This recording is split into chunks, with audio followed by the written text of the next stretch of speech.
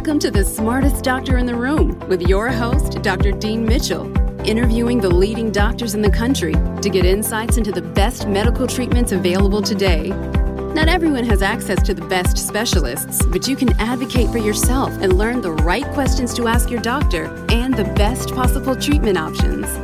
Remember, what you know can make a difference in your healthcare.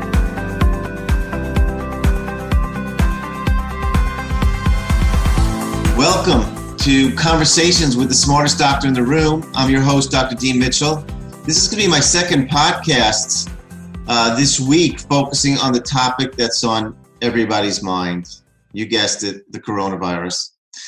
As much as you are sick and tired of hearing of this, I hope today's podcast may provide you with information that may save a loved one's life. The topic today is going to be the innovative approach to treating COVID-19 with oral and IV vitamin combination therapies and oxygen use. The COVID-19 pandemic has tightened its grip on the United States and many other countries in the world. It has paralyzed societies into sheltering in place and business lockdowns. And the main reason being, one, the respiratory contagiousness of this illness. It's estimated that one person infected can in fact spread it to three others. And unlike, AIDS, which I trained in the 1980s, that was through sexual transmission or IV drug use. This is unfortunately just from breathing, coughing, or sneezing, or even talking, they say. The other part of this, I think that's just so frightening to everyone, is that it's vigorous attack on the lungs that can lead to ventilator support. And I can tell you as a doctor, or as any person would say, that they dread the idea of being intubated and possibly dying hooked up to a machine. So this is where we are. And unfortunately, with all of our medical technology, we seem to be at the mercy of this virus. My guest today is uniquely positioned, and you'll see why, to give his insight how to best care for patients with all stages of COVID-19 infections. He is Dr. Paul Marik. He's the Chief of Pulmonary and Critical Care Medicine at Eastern Virginia Medical School in Norfolk, Virginia. For those of you who might not be aware, because they're not actually the most celebrated doctors, but critical care physicians that work in intensive care units of hospitals on a daily basis deal with the sickest patients in the hospital that need continuous monitoring. They are used to seeing patients with pneumonias or severe infections called sepsis in their units. But as has been written in many articles of late, New York critical care doctors and ER doctors have never seen so many patients present to their units in such dire straits. I want to add that before I welcome Dr. Marik, that his unique position to comment on treating COVID-19 is not just from his pulmonary and critical care experience, but as you'll see from his unusual approach of using IV vitamins to help deteriorating patients in the past prevent intubation. So it's with my great pleasure that I welcome Dr. Paul Marik to the podcast. Thanks, Dean, for that introduction. Yes, you deserve it. I'm going to start out the first part from a quote that you have in one of the papers that you sent me, and that I actually saw from a friend of mine, Dr. Keith Berkowitz, who's also, I think, part of your consortium trying to tackle this problem from a certain perspective. But I love this quote because the kind of thing shows your personality. If your quote says, if what you are doing ain't working, change what you are doing. So I really like the boldness in that statement. What did you really want? Why did you start the paper with that quote? Yeah, I think it's kind of important that, doctors are often sheep or lemmings and just follow blindly. And I think people generally tend to do that. So we know from the experience in Italy that what they were doing just wasn't working. The mortality was exceedingly high. And I think the initial approach was, we're just going to support these people on ventilators and they're going to get better. And that approach led to an enormously high mortality. And we know that the same thing happened in Spain, and the same thing has now happened in New York. So our traditional approach is just not working. It's simple as that. a recent paper published from New York showed that 86% of patients who landed on a ventilator died. That is truly astonishing. So what we're doing ain't working. So we have to do something else. Yeah, I said that's where I loved that approach. And, I'll share something with you as well, too, because I think what you said makes so much sense. Because, again, when I start hearing the reports, that the governors and the hospitals were, we need more ventilators. We need more ventilators. And I'm saying to myself, gosh, I remember when I trained in the AIDS epidemic in the late 1980s, early 1990s, especially in the late 1980s. I had just gotten out of medical school. And my first day on the ward at St. Luke's Roosevelt, New York City, I was taking care of 20 AIDS patients. And they were deteriorating quickly because we had no treatments at that time. And even when I was rounding, when my rotation came for the ICU, the intensive care unit, and I saw these patients would go in, they would have pneumocystis pneumonia. We didn't really have a treatment initially for that. And they would, deteriorate and go on a ventilator. And these patients didn't get off because we didn't have a treatment for that pneumonia. It wasn't until, and we're going to get to some of your work, that it was very interesting that someone, I guess it was starting to circulate around because people were trying different things. They used a combination of not only Bactrim, but they also used cortisone, which was sort of counterintuitive, like giving cortisone to a patient that's got a compromised immune system. But that worked. It got them stable enough to get them off the ventilator. So my point, which I guess I know you're really making very boldly, is that just going on a ventilator is not real, it's just prolonging the agony, unfortunately, in a lot of cases. Yeah, and in fact may make it worse because we know paradoxically that the ventilator itself causes lung injury. Right. And these patients already have primed lungs. Their lungs are inflamed. So it's likely that the ventilator-induced lung injury is exacerbated. So in fact, the ventilator is causing the disease you're trying to treat. So it becomes a complete vicious cycle. Did you get, look, again, your expertise is in critical care and as a pulmonologist, did you get a lot of, what's the best term? Did you get a lot of pushback? Yes. From doctors and from government officials? Like, how could you be saying this? It's almost like, heresy. Yeah, so the pushback we've received is truly astonishing. And, we felt we had an obligation to get the message out because people are dying needlessly. And we believe this needn't be so. But the problem is the pushback has been truly astonishing. People just do not believe what we have to say, to the extent that because we're using a vitamin, people think that I'm some kind of a herbalist practicing alternative medicine or herbalistic medicine in the ICU. And they don't really understand the physiology and the science behind what we're doing. Right. You are really, as I mentioned in the introduction, uniquely qualified at this moment. Like you said, too, look, my background is in immunology, but I also practice a lot of what I call functional medicine. I don't do herbology, but I like to use the latest natural treatments. And I've used IV vitamins in my practice for many years in New York. But I want to say this, why you are so uniquely qualified at this time to be talking about this, because in 2017, in fact, you caused quite a stir in the medical community by showing in a retrospective study at your hospital that patients in sepsis, and just so people, the listeners know, that's one of the most dire type of inflammation or infection that can occur that has very high mortality. You found in your work at the hospital that by giving patients IV vitamin C with IV thiamine and IV hydrocortisone, that those patients did much better than patients that were treated either with cortisone alone or no therapy. Am I saying that correctly? Yeah, absolutely. And in fact, the crossover or similarity between bacterial sepsis and COVID, which is a viral disease, is truly remarkable. So in patients who have bacterial infection, it's not the bacteria which kills the host. And Osler commented on this 100 years ago. It's actually the host's immune response.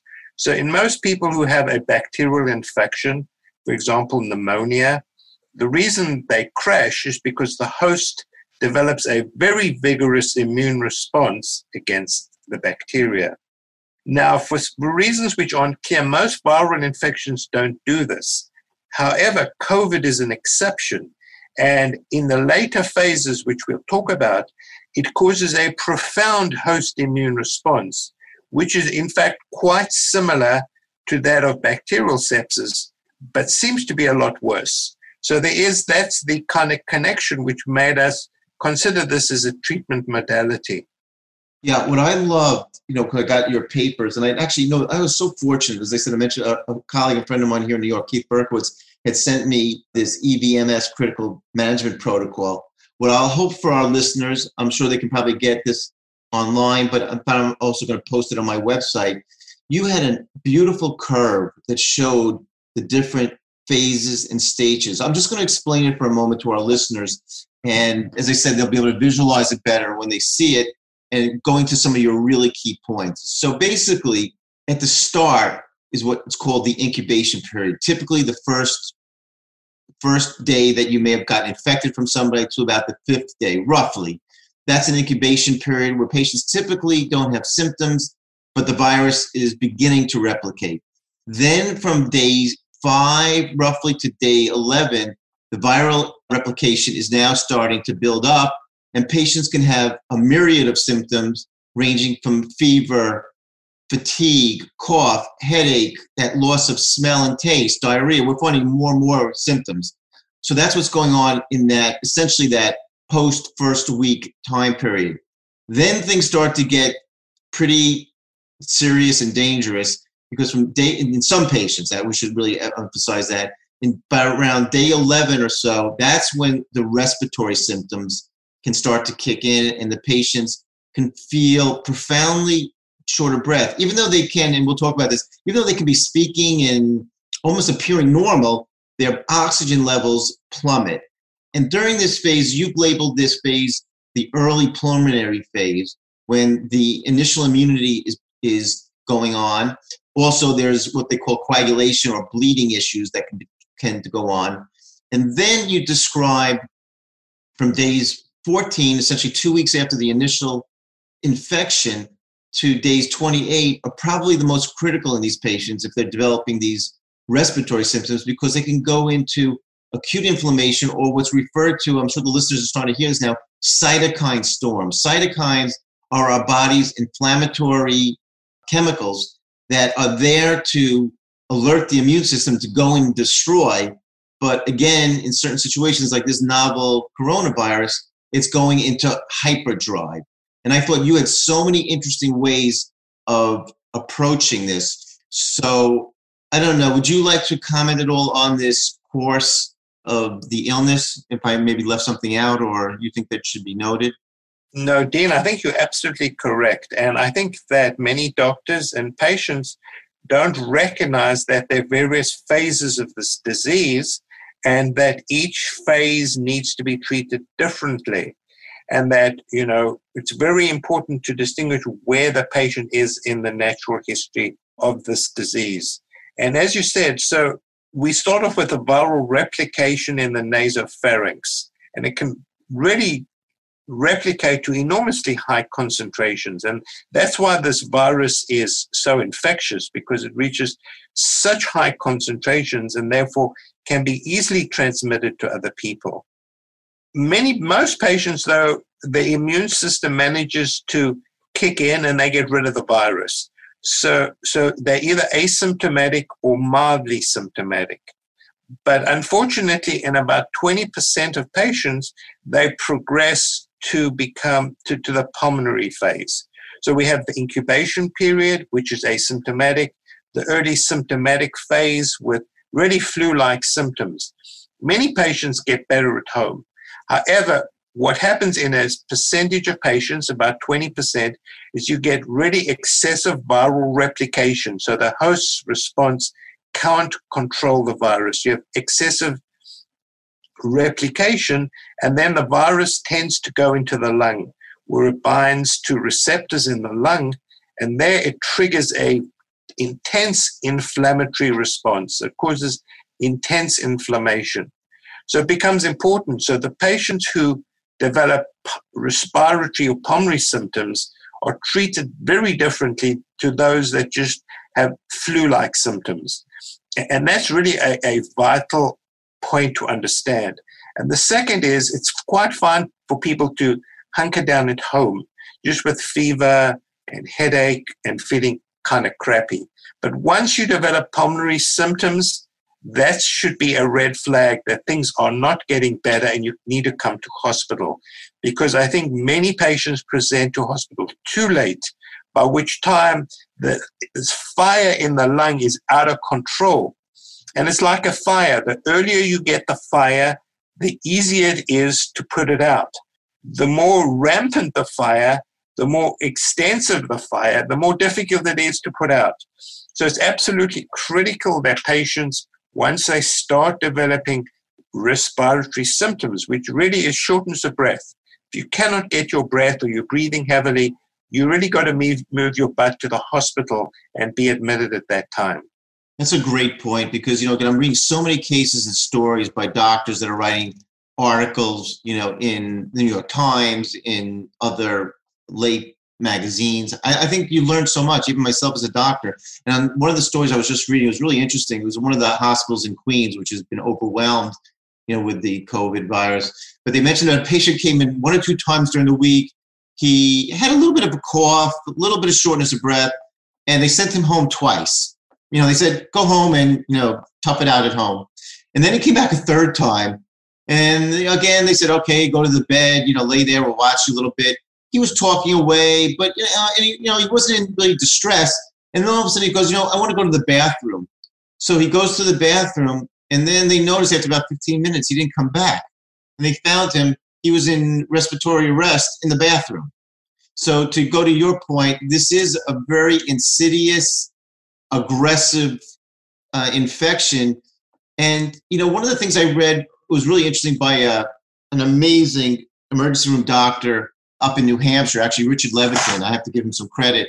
He trained at Bellevue Hospital here in New York many years ago, and he came back to help out during this crisis from New Hampshire. And in an article that he wrote in the New York Times, which I thought was great, was How Do We Get Ahead of COVID-19? He suggested that patients should have early on pulse oximeters to monitor their oxygen levels. And these aren't expensive devices that people could read. Would you agree with that? Yeah, it's a really good question. And people have asked me, and I've thought about it.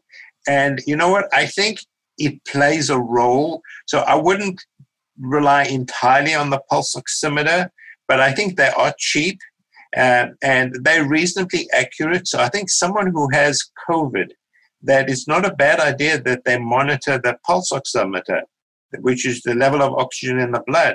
And once it starts to fall, you're in trouble. So I think we need ways of sorting out these patients earlier on before they really deteriorate. That seems to be the key. So, these portable pulse oximeters are reasonably accurate and cheap and would seem, one thing to follow.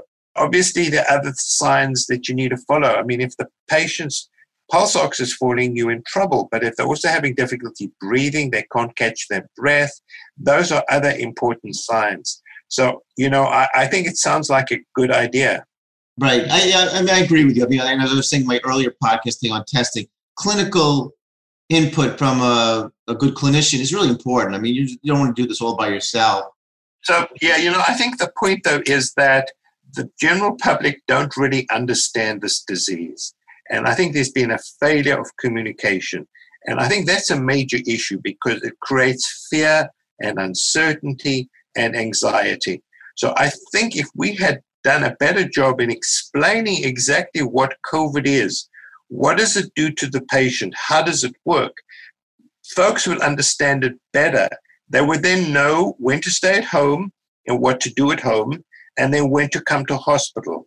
But I think that message has been lost. I agree with you. And I think the other frustration, too, is the whole thing about doing nothing. I'll just share something with you. I'm a big CNN fan. I have to admit it. And when I saw that Chris Cuomo, who's got one of the primetime slots, became infected with the COVID-19 virus, And I was curious what they were doing to help him. And he was hunkered down in his basement, basically saying, "Oh, he's a healthy guy overall." But I was actually trying to reach out to him after I saw your work because to me it made so much sense. So I want to just go through again as we're going to be doing more testing and people are identified as being infected. Some of the recommendations that you have, and I may want to ask you like specific things. So we went through the different stages. So I want to just jump in at the symptomatic stage. And as you mentioned in one of your protocol, in the early, mildly symptomatic stage, which I would assume is essentially, you're having fevers, you feel fatigued, maybe you have a headache. We're not in that shortness of breath phase yet. So you recommended vitamin C, 500 milligrams twice a day with quercetin, which is known to help augment vitamin C.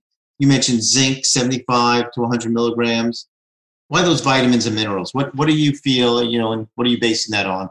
Yeah, so, as I said in the disclaimer, this is based on basic principles and scientific inference, and that this isn't based on hard scientific data as a first point. But these are very benign, innocuous therapies that I think may have an important role. So, we can start with vitamin C. What folks really don't know, and most doctors don't know, is I call it ascorbic acid, which is a stress hormone. So all species on this planet, except for humans, guinea pigs, and a few fish, make vitamin C during stress. So when the organism is stressed, usually by an infection, it makes vitamin C. It secretes it from the adrenal gland, and it secretes it from the liver. So it is a stress hormone. It helps the body fight infection. Humans, for some reason, have lost the gene to make vitamin C. So therefore, what happens when you're stressed is the vitamin C levels go down dramatically. And in fact, we know with COVID, in those patients we've tried to measure it, it's unmeasurable. These people have unmeasurable vitamin C levels. Well, that's very important. I had never heard that. Wow. So you see, that's why, if you understand the physiology, then you can see why this makes sense. But people criticize us without actually understanding the physiology. And that's you're not alone. Linus Pauling, who was one of my heroes and a Nobel Prize winner twice, took quite a lot of abuse for recommending his recommendations of vitamin C for preventing all kinds of viral infections. But I love your explanation. I think it's fascinating and makes so much sense. So go on. You have me on the edge of my seat right now. So the next is quercetin, which is a plant phytochemical. It's found in many plants, mostly like in apples. So that's why, take an apple a day, keep the doctor away. So quercetin actually is interesting. It's an antioxidant, but vitamin C actually allows quercetin to act efficiently. So they need to be taken together. And quercetin has many biological functions. One of it actually has been shown to inhibit the virus. So it actually inhibits viral replication. The other is it has an effect on inflammation and also prevents hypercoagulation.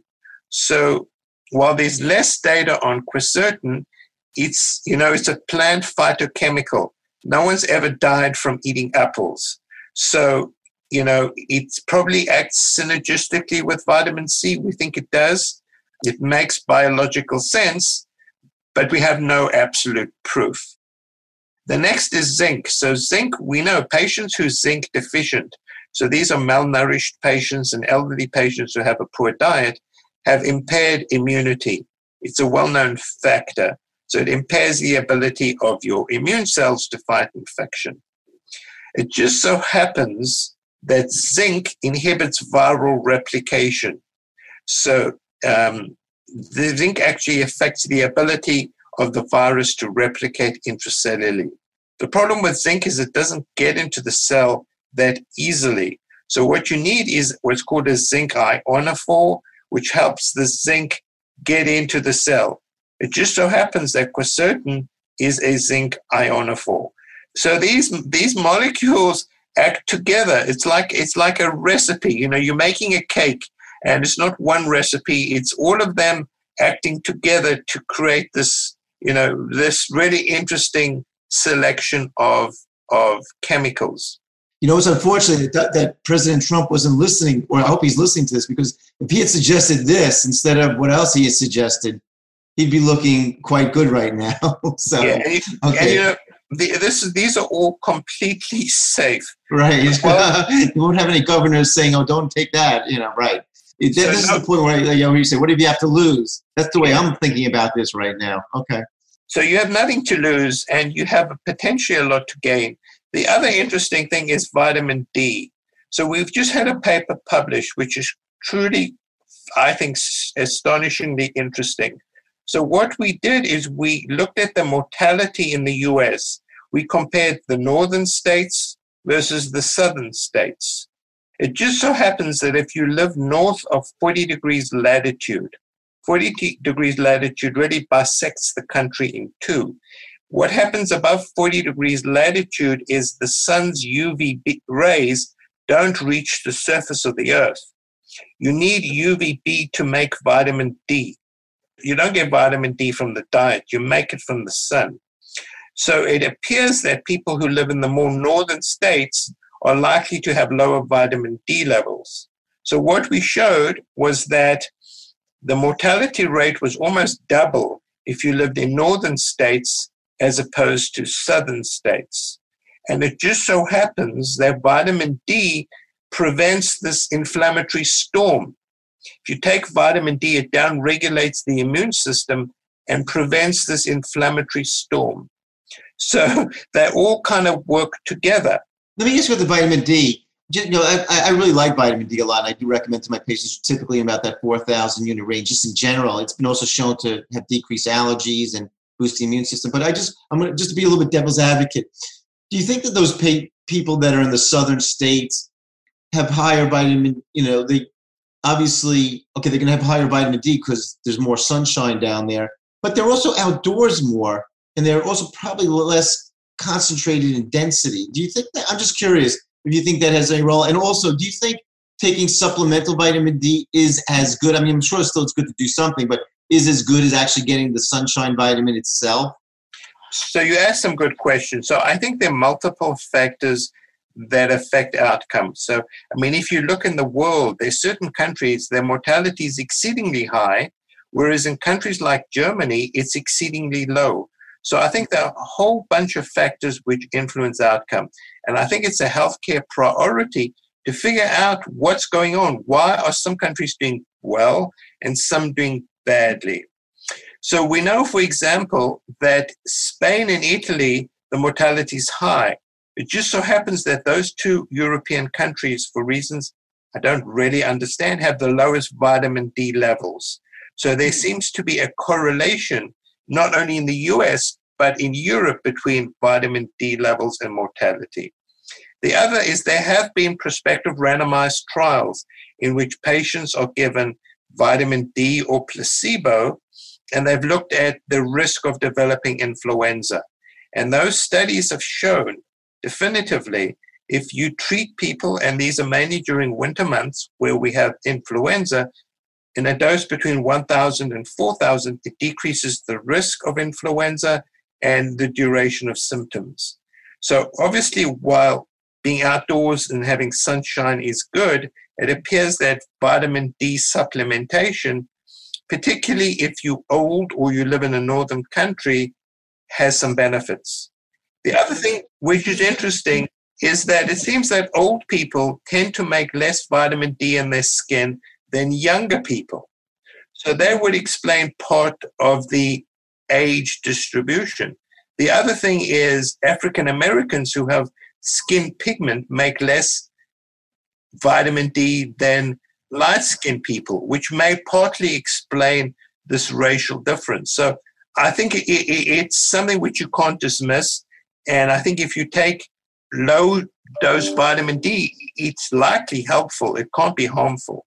Do you like a certain level? Do you measure in your patient's body? Like, is there a sweet spot? I would tell my patients between 40 and 60. I know sometimes other doctors, especially the holistic ones, recommend higher. I just worry about if it affects your calcium levels. If somebody mega doses on that. I mean, do you follow their levels? So, I mean, I don't personally, because it's not what I do. But in my reading, I think you want it above 40.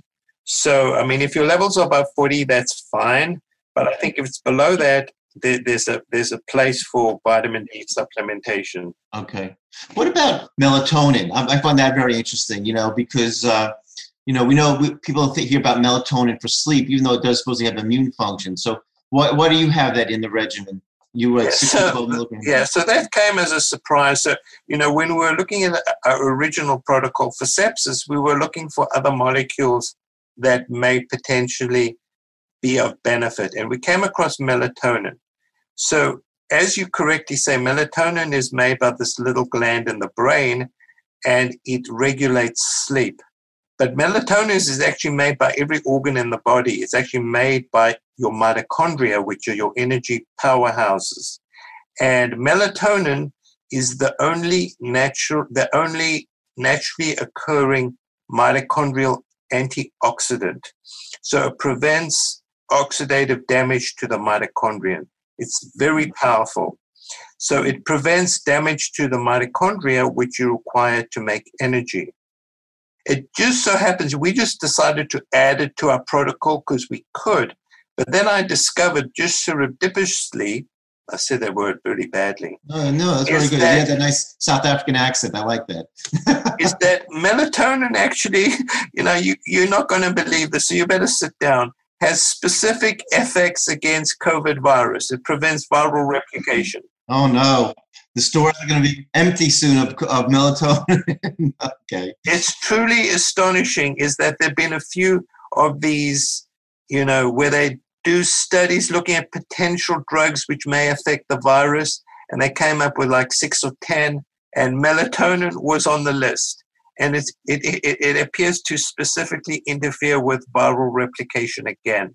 So we added it because we thought it would be of benefit, and were amazed to discover actually that there is even stronger biological plausibility to use it.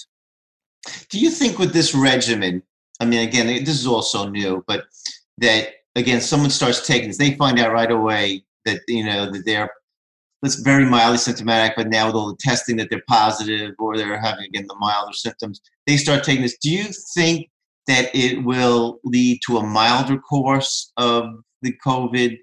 Again, depending on their other risk factors, let's say a younger person who's healthy overall, that they'll have a more milder course, or that's a little hard to say at this point. So, that would be our expectation and our hope that, that proactively doing these things to maintain your immune system as optimal as you can, making sure you're adequately hydrated, taking adequate nutrition. The hope is that this would actually mitigate against the virus. So if you become symptomatic, your symptoms will be a lot less, and you'll be less likely to progress to the pulmonary phase. That's our expectation. Whether this is true or not, obviously we don't know and would need to be tested. These would be great studies to do, prospective studies, absolutely. Also, along your mildly symptomatic patients, which you mentioned at this point, I think patients would have been admitted because you're right there on the floor. You mentioned the medication enoxaparin. I'm not familiar with that. What is that for? Yes, so what we know and what we've discovered and what the literature shows is patients with COVID develop a hypercoagulable state. They tend to form clots. And basically, the activation of the immune system activates clotting. Some patients tend to have more activation of clotting than inflammation. So it seems to be a major component of this stupid disease. You have inflammation and activation of clotting. And we know from studies, for example, done in the Netherlands, that about 30% of patients admitted with COVID will develop a pulmonary embolus or other major embolic event. Oh, wow. And that's despite routine anticoagulation. Wow. So this has often been overlooked. And, many of the cases of sudden death are probably due to pulmonary embolus because, people don't recognize it. So what we want to do is, be proactive and aggressively treat them to minimize the risk of these complications. Is enoxaparin like heparin? Because the name sounds familiar, or is it? Yes. So enoxaparin is basically subcutaneous long-acting heparin. So this is an injection. This is not an oral. No, this is injection. And the reason we chose it is that the alternative would be heparin, which you give as a continuous infusion. That requires monitoring and requires blood testing, and it requires much more diligence by the nurse. With Lovenox, it's a fixed dose. So you give it at a fixed dose and you don't really have to worry about monitoring. So it becomes much easier logistically to treat these people. How would this compare to, let's say, just taking like a baby aspirin or something? Like, why again? Yeah, so that's a good question. So, that, obviously if you're at home, you can't take an anticoagulant. Right. So on my most recent version, I suggested maybe taking an aspirin. Okay. Whether it works or not, we don't know. But we absolutely know that COVID causes this hypercoagulable state, this tendency to form clots.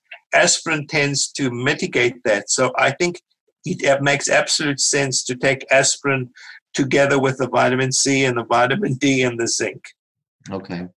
All right. Let's now move into probably the most, I don't know if I'll say controversial. To me, it's exciting. Your approach to treating a patient that's now developing shortness of breath, some degree of hypoxia, which is obviously very concerning in these patients. They're now admitted to a hospital, potentially being, I'm sure, like Boris Johnson in the UK. He was all of a sudden, they saw his oxygen levels going down. He's short of breath. They're saying, oh my gosh, we better get that ventilator ready for him. Unfortunately, somebody in Britain says, you know what? Let's give Dr. Marek a call before we hook him up. And you suggest, again, using IV methylprednisone, that's a type of cortisone, or hydrocortisone, giving him ascorbic acid, 3 grams every 6 hours, and we'll talk about why you decide to dose like that, and maybe some magnesium IV. These are kind of things that I do typically with patients who have severe chronic fatigue or fibromyalgia.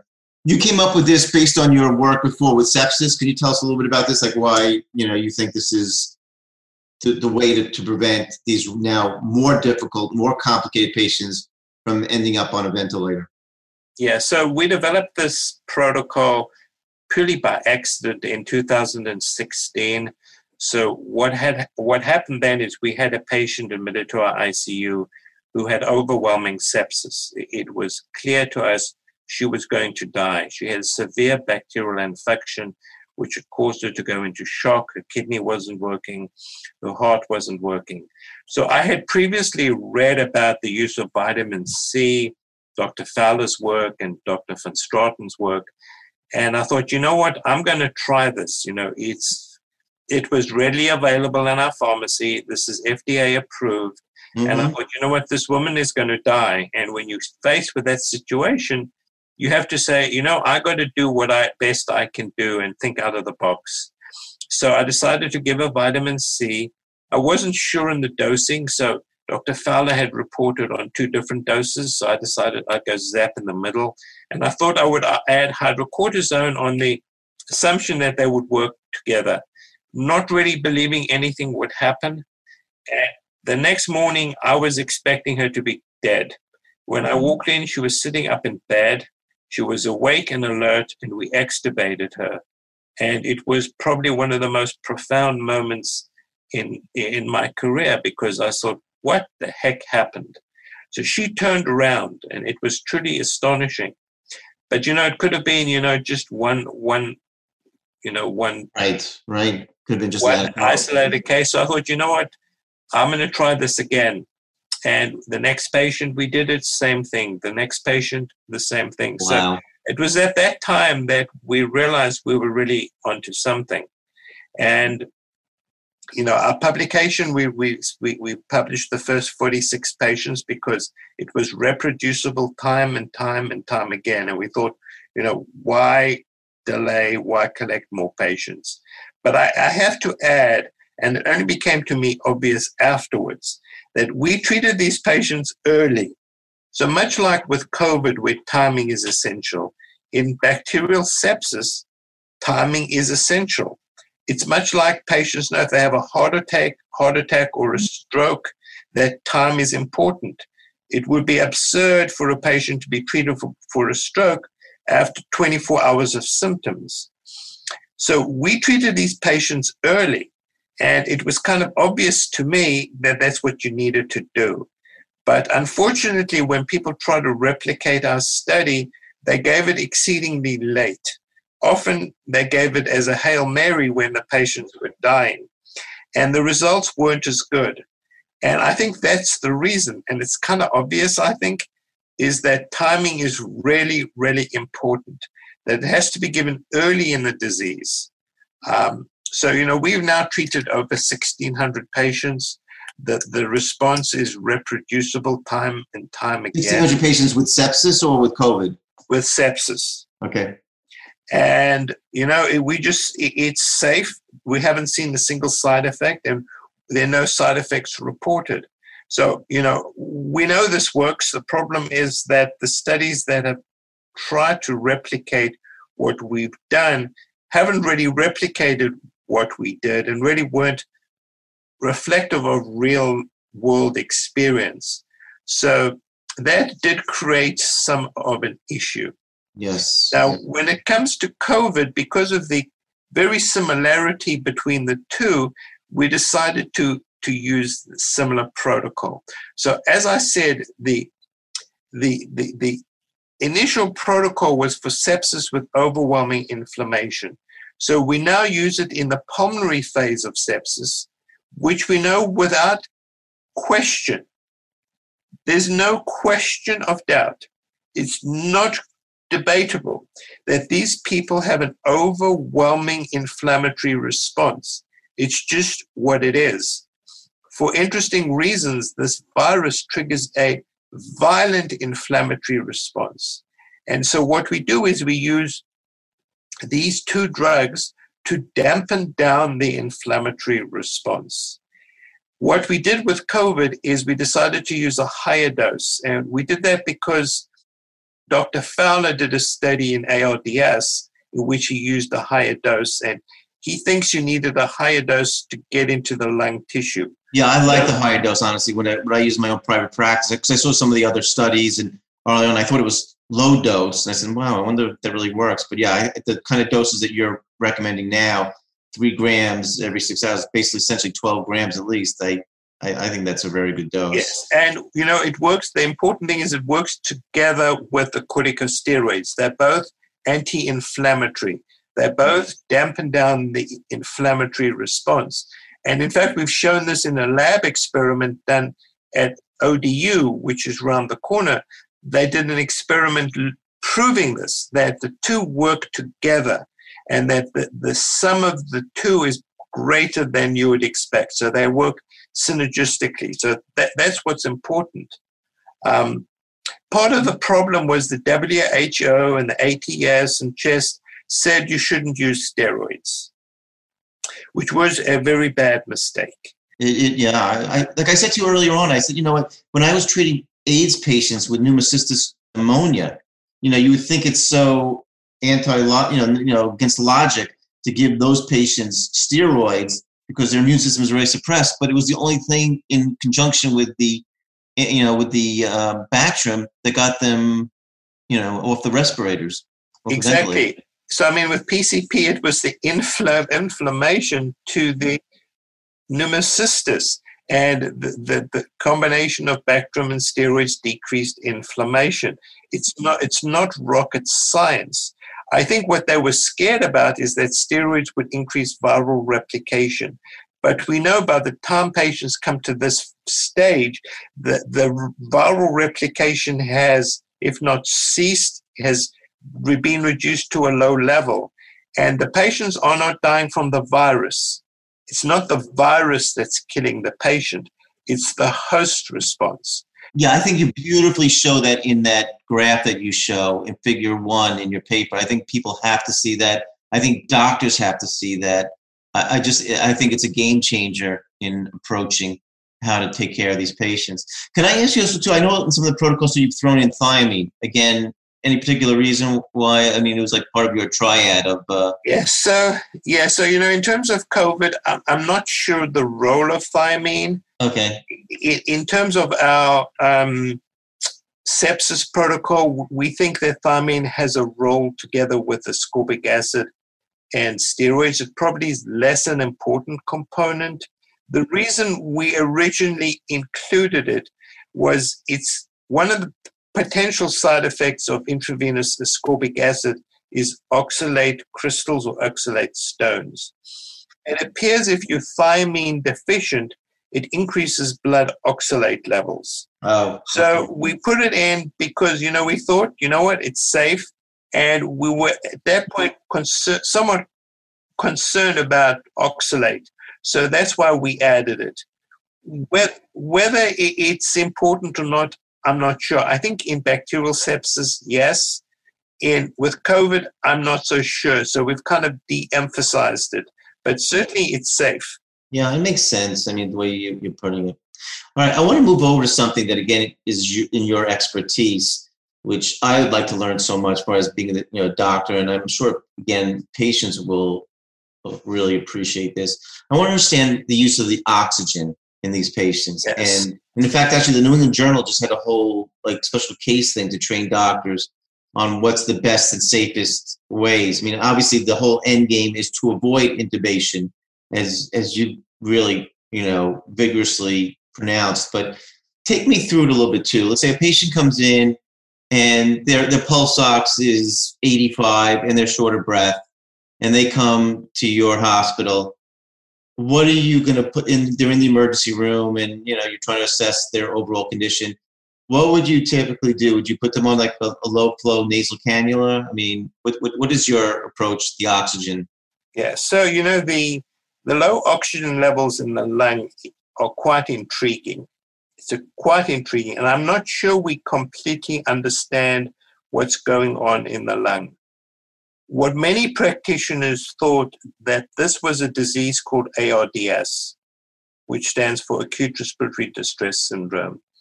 The treatment of ARDS is immediate intubation and high pressures on the ventilator. However, we now know categorically this is not ARDS. Although there are some experts and very high position experts who think this is ARDS, this is not ARDS. It's a completely different disease. That's important to understand. So it's such a fundamental concept because you have to understand the disease you're treating, and you've got to treat patients for the disease they have, not for the disease you want them to have. So the important thing is this is not ARDS. And why patients' oxygen levels are so low is quite intriguing. And we think it's a combination of factors. It's more a blood vessel problem than a lung issue. So what happens is you get little clots in the blood vessels in the lung, and the blood vessels in the lung lose the ability to constrict and dilate so that the blood goes to inappropriate areas of the lung. So there's like a mismatch. Yes, exactly. So it causes severe ventilation perfusion mismatch. That together with this microcirculatory problem is what we think causes the low blood oxygen levels. The other thing which is completely intriguing is patients tend to tolerate low oxygen levels quite well. So we measure, we can measure other parameters to indicate whether there's enough oxygen going to the tissue, one of them being lactate. And if you don't have enough oxygen going to the tissues, lactate goes up. So what we found is these people have low oxygen concentration in their blood, yet their lactate levels are normal. So that means they're doing okay. So what we do is we give them oxygen, but we don't push the oxygen level high. We allow them to set around 90%, which most people traditionally would consider low. But what we want to do is give them some oxygen, but we don't want to further damage the lung with the treatment we're giving them. So if you give them, we use what's called high flow. So this is a technique of giving oxygen through nasal cannulae. The advantage of that is patients find it quite comfortable. Being on a ventilator is a nightmare scenario. Using what's called non-invasive ventilation with a tightly fitting mask, patients do not like this. So what we do is we put them on what's called high-flow nasal cannula, and we aim for low oxygen saturations. We don't aim to normalize it. And the other thing which is fascinating, it's truly fascinating, is if patients lie on their belly, it tends to improve this oxygen ventilation mismatch. So patients actually lie on their bellies or on their side with their oxygen cannula and do surprisingly well. Do you put them like in a Trendelenburg, like meaning like their head is lower than their feet?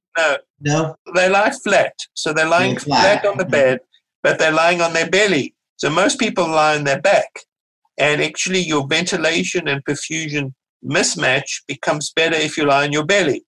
So what these people do is so it's called proning, but it's rather repositioning. So instead of making them lie on their back all the time, we allow them to lie on their side. And how long would they do that for? I mean, I'm definitely not a belly sleeper. How long would they have to lay? So when you have that option versus being on a ventilator, I would definitely learn to lay on my stomach. But yes. How long would they have to do that for? Typically, we've done it for 3 or 4 days, and patients seem. The whole day, the whole time they're in their bed. They're not lying all the time on their stomach because it's more repositioning. So they lie on their side, and then on their belly, and not then on their back. Other side, rather than being on their back all the time. Yeah. Dr.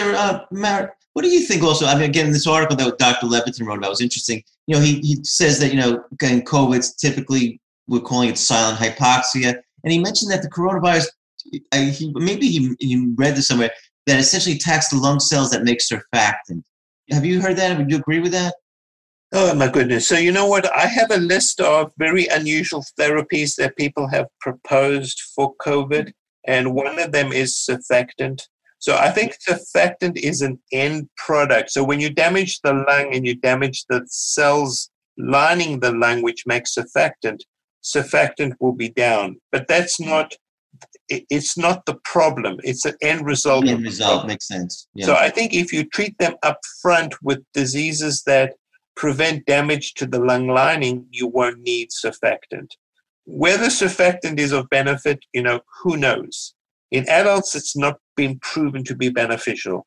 It's been beneficial in kids who are born early with pediatric respiratory distress. So unfortunately, you know what I did this morning? It was kind of interesting. I was interested in how many papers have been published on COVID since January. Do you want to give a guess?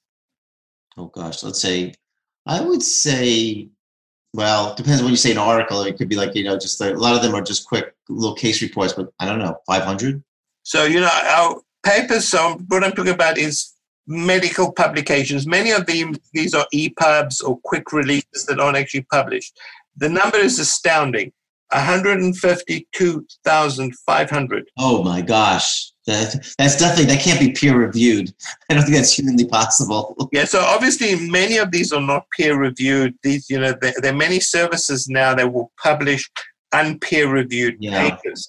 But the point is that there's such a degree of volume and information overload. That's why we need the smartest doctor in the room. That's why we're doing this podcast. When I seek out people that have unique experience and is perspective and are rigorous. I don't want to be putting out there, I honestly, I would not do an interview on this, but for some holistic person that didn't have your kind of background, because I don't want to mislead anybody. And although, as I said, in my own practice, I've used these vitamins for various things with reasonably good success. I'm extremely careful, especially in an acute pandemic, to give people the best information possible. I want to ask you too, also, what do you think about, unless you mentioned like the Venturi mask? Does that come into play where you have to go to that higher? So you know what? Venturi is dating you and it dates me. So when I was a resident, probably the same time as you, we used to use Venturi masks. The problem is that there's limited amount of concentration of oxygen, and it's also difficult to humidify. Yes. And it was a mask on the face. Right. So patients don't like stuff squishing their nose and No, squishing they their don't. face. So, Venturi masks kind of date you and me because they're not really popular anymore. The thing that's come into vogue is this high-flow nasal cannula in which, it goes in the nose, it's humidified, patients really tolerate it well. Oh, okay. Well, thank you for updating me. I haven't been in an ICU, thank God, in many years.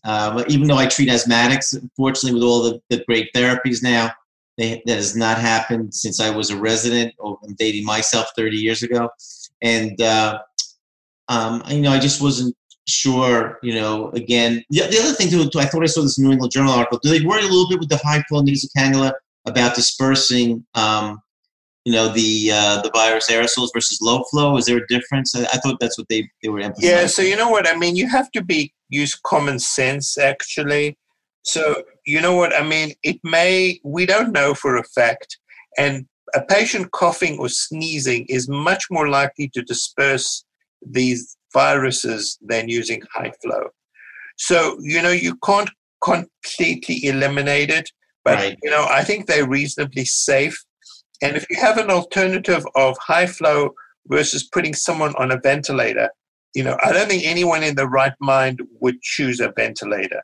Yes. So there may be an increased risk, but you know what? You have to use common sense precautions.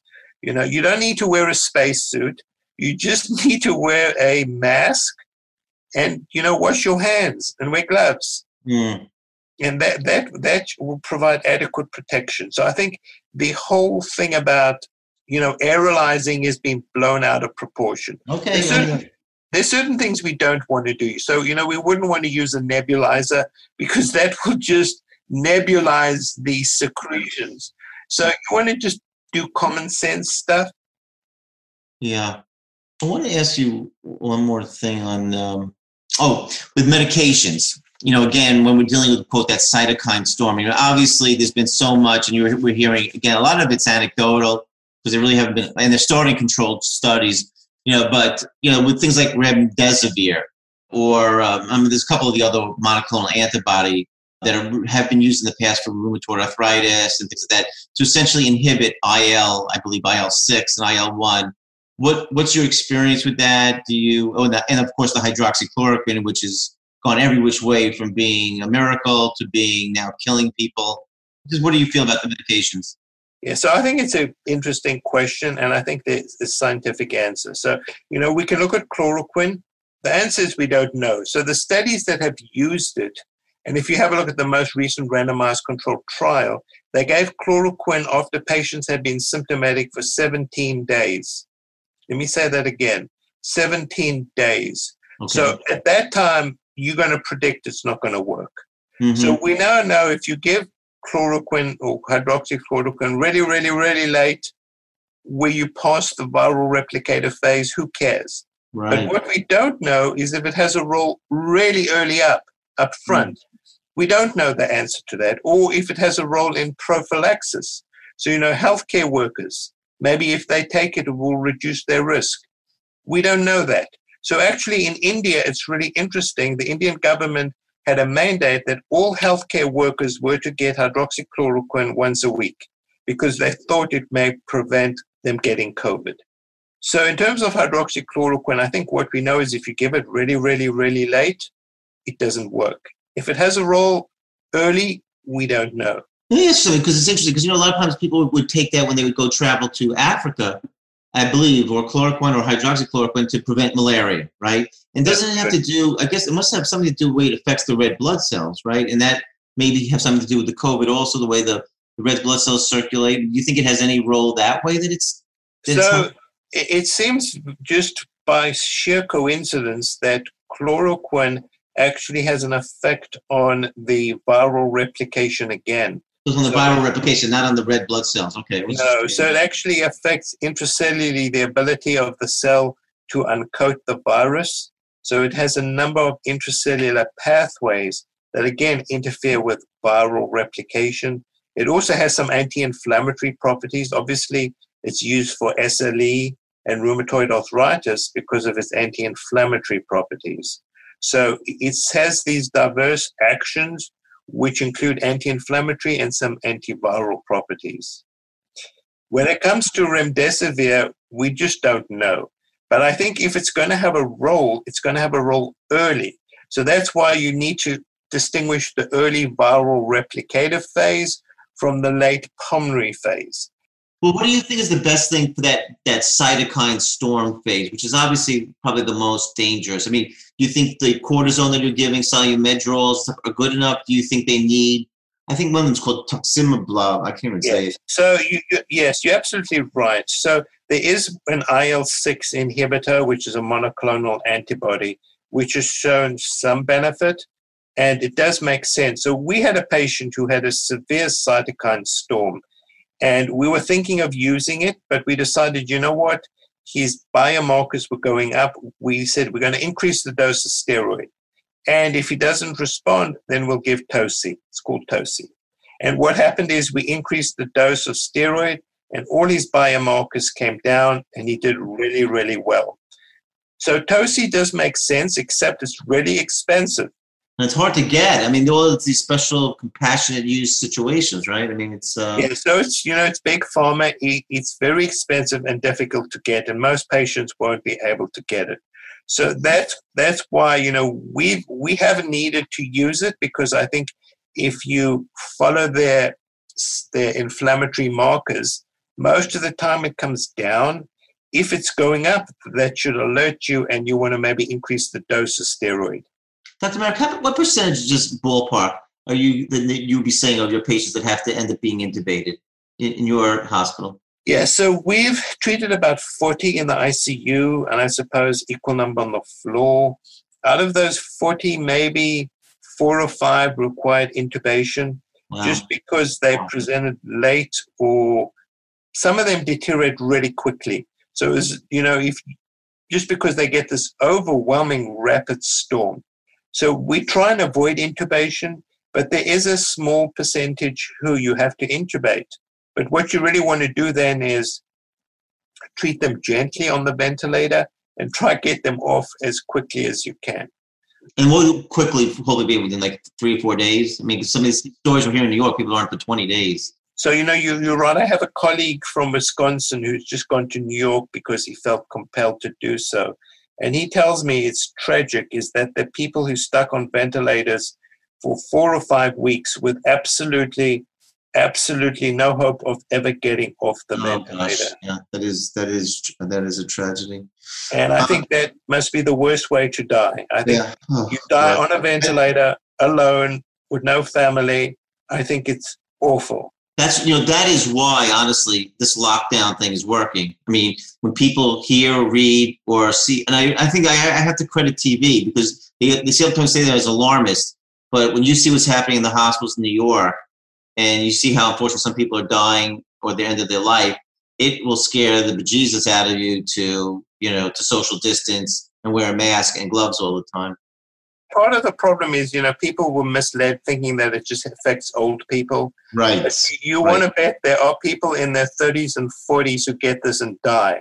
Yes, we hear about them. Yeah, and especially the healthcare workers who are probably getting a high viral load, but it could happen to anybody. Yeah, so this is not something you take lightly. This is a highly infectious disease that is high potential to kill. Dr. Merrick, before we get to the last thing, I also want to just get into one more thing too, about the radiology issues, about getting a chest x-ray or a CAT scan.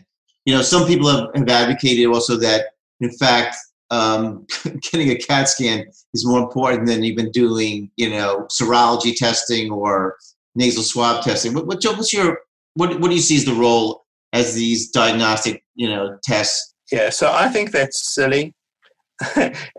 Basically encapsulated. So patients with COVID have an absolutely typical, stereotypic chest x-ray and CT scan. You can look at the CT scan, and without knowing anything else, you can say that is COVID. And that's important because it's COVID, it's not ARDS. However, when patients are less ill, you can do a CT scan. However, once they're in the ICU, by getting CAT scans serves no useful purpose. It just increases the risk of other people being exposed, the risk of transporting patients. The chest X-ray is so typical of COVID that you don't need to. Is it like that snowstormy kind of picture when they call ground glass? I mean, yes, it's very typical. It causes what's called multifocal, widespread, bilateral ground glass opacification. And ground glass is a very important term because ground glass we find in lung diseases which are inflammatory. So there's a group of interstitial lung diseases called interstitial pneumonitis. Right. It's due to inflammation of the lung, and it causes ground glass opacities. There are very few other diseases which do it. So it's very stereotypic of COVID. When you look at an X-ray like that, it looks like you're just like not looking at a clear, dark X-ray, right? It just looks like when they use that term ground glass, it's like looking through a window that's just kind of foggy, right? Exactly. So that's why ground glass, the description is very apt because it looks ground glassish, as if you're looking through ground glass, which is very different from a typical ARDS or pneumonia, which is a much denser consolidation. Those are like a huge snowstorm whiteout. I get it, right? So there's no question the CT scan is absolutely typical, but you don't need to get a CAT scan to make the diagnosis. All right. Well, I have to tell you, Dr. Wright, this has been amazing. You've been fascinating to talk with. You've been wonderful to communicate with. My last question to you as we conclude here, what do you see happening in this pandemic? Are we going to find a way to make this a more treatable infection? Are we going to be social distancing through the next decade?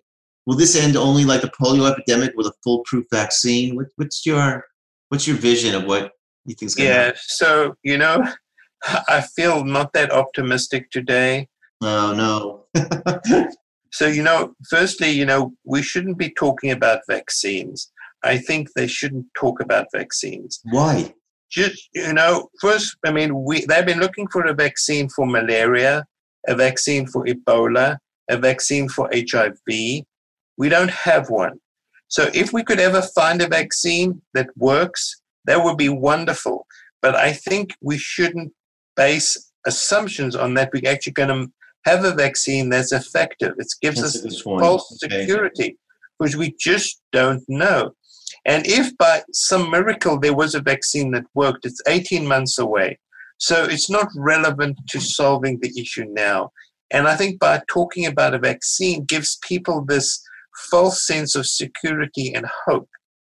So I don't want to sound unhopeful, but you know what? You have to put your eggs in the right basket. So I'm not too optimistic about a vaccine. In terms of specific antiviral drugs, I suppose much like HIV, where we started off with no drugs, and now we can treat it really well, I suspect that we will develop antiviral drugs. How effective they are, I don't know. And I think we shouldn't hold our breath either. So I think we have to do common sense stuff. I think life has changed forever. And I think social distancing and personal hygiene and hand washing should never change. I think you have to do common sense stuff. And the way people were aggregating on the beach like nothing ever had happened is truly perplexing. This is serious. So, my hope is that, with social distancing and with good medical care, this will come under control. Whether we're going to have a second wave or whether we're going to have a cyclical wave, who knows? Who knows? I think nobody knows. So, we shouldn't talk about the future because you can't predict the future. So, I think we have to live in the reality we have now, use common sense strategies. And, I see people driving around in their car with a mask on. Clearly, they don't understand the whole issue of wearing a mask. It's the truly most astonishing thing. And some of them actually have gloves on. So you find a single person driving in his car with gloves and a mask. And clearly, there's a failure of communication. Well, there he's very, very prepared. I'm going to end this with also, I'm a student of immunology, and one of my favorite immunologist of the past was Louis Pasteur. And he had a saying, actually, it was on his deathbed, it's been said, that he told one of his colleagues that in the end, he was one of the great discoverers of vaccines, obviously, for rabies, but he said it in his supposedly dying breaths, if this is true, that to his colleagues, it's the seed, it's the soil, not the seed. And in translating, that means, about that, any type of, quote, seed, like a virus or things that attack us, can only set in depending on the soil that's there, which I like to think of as our immune system. And I think one of the things that you have really brought to light is that by taking some of these steps, like using certain vitamins and supplements, that you can at least hopefully try to keep your immune system as strong and healthy as possible. And I think that's an important takeaway from this. But again, Dr. Marek, I want to thank you for taking the time in your super busy schedule, dealing with your critical patients, and giving us your fascinating approach to ameliorating and treating the coronavirus. Thank you so much today. Thanks, Dean, and thanks for your really good questions and your insight. Thank you. I hope we get to stay in touch. If I have a coronavirus patient, I hope I can get you on speed dial. hope the rest of your week is better. Yeah, stay healthy and stay safe, eh? Try. Okay, be well. Thanks. Thank you for listening to The Smartest Doctor in the Room with host Dr. Dean Mitchell. You can continue this conversation on Instagram at Dean Mitchell MD, Facebook at Mitchell Medical Group, or at DeanMitchellMD.com.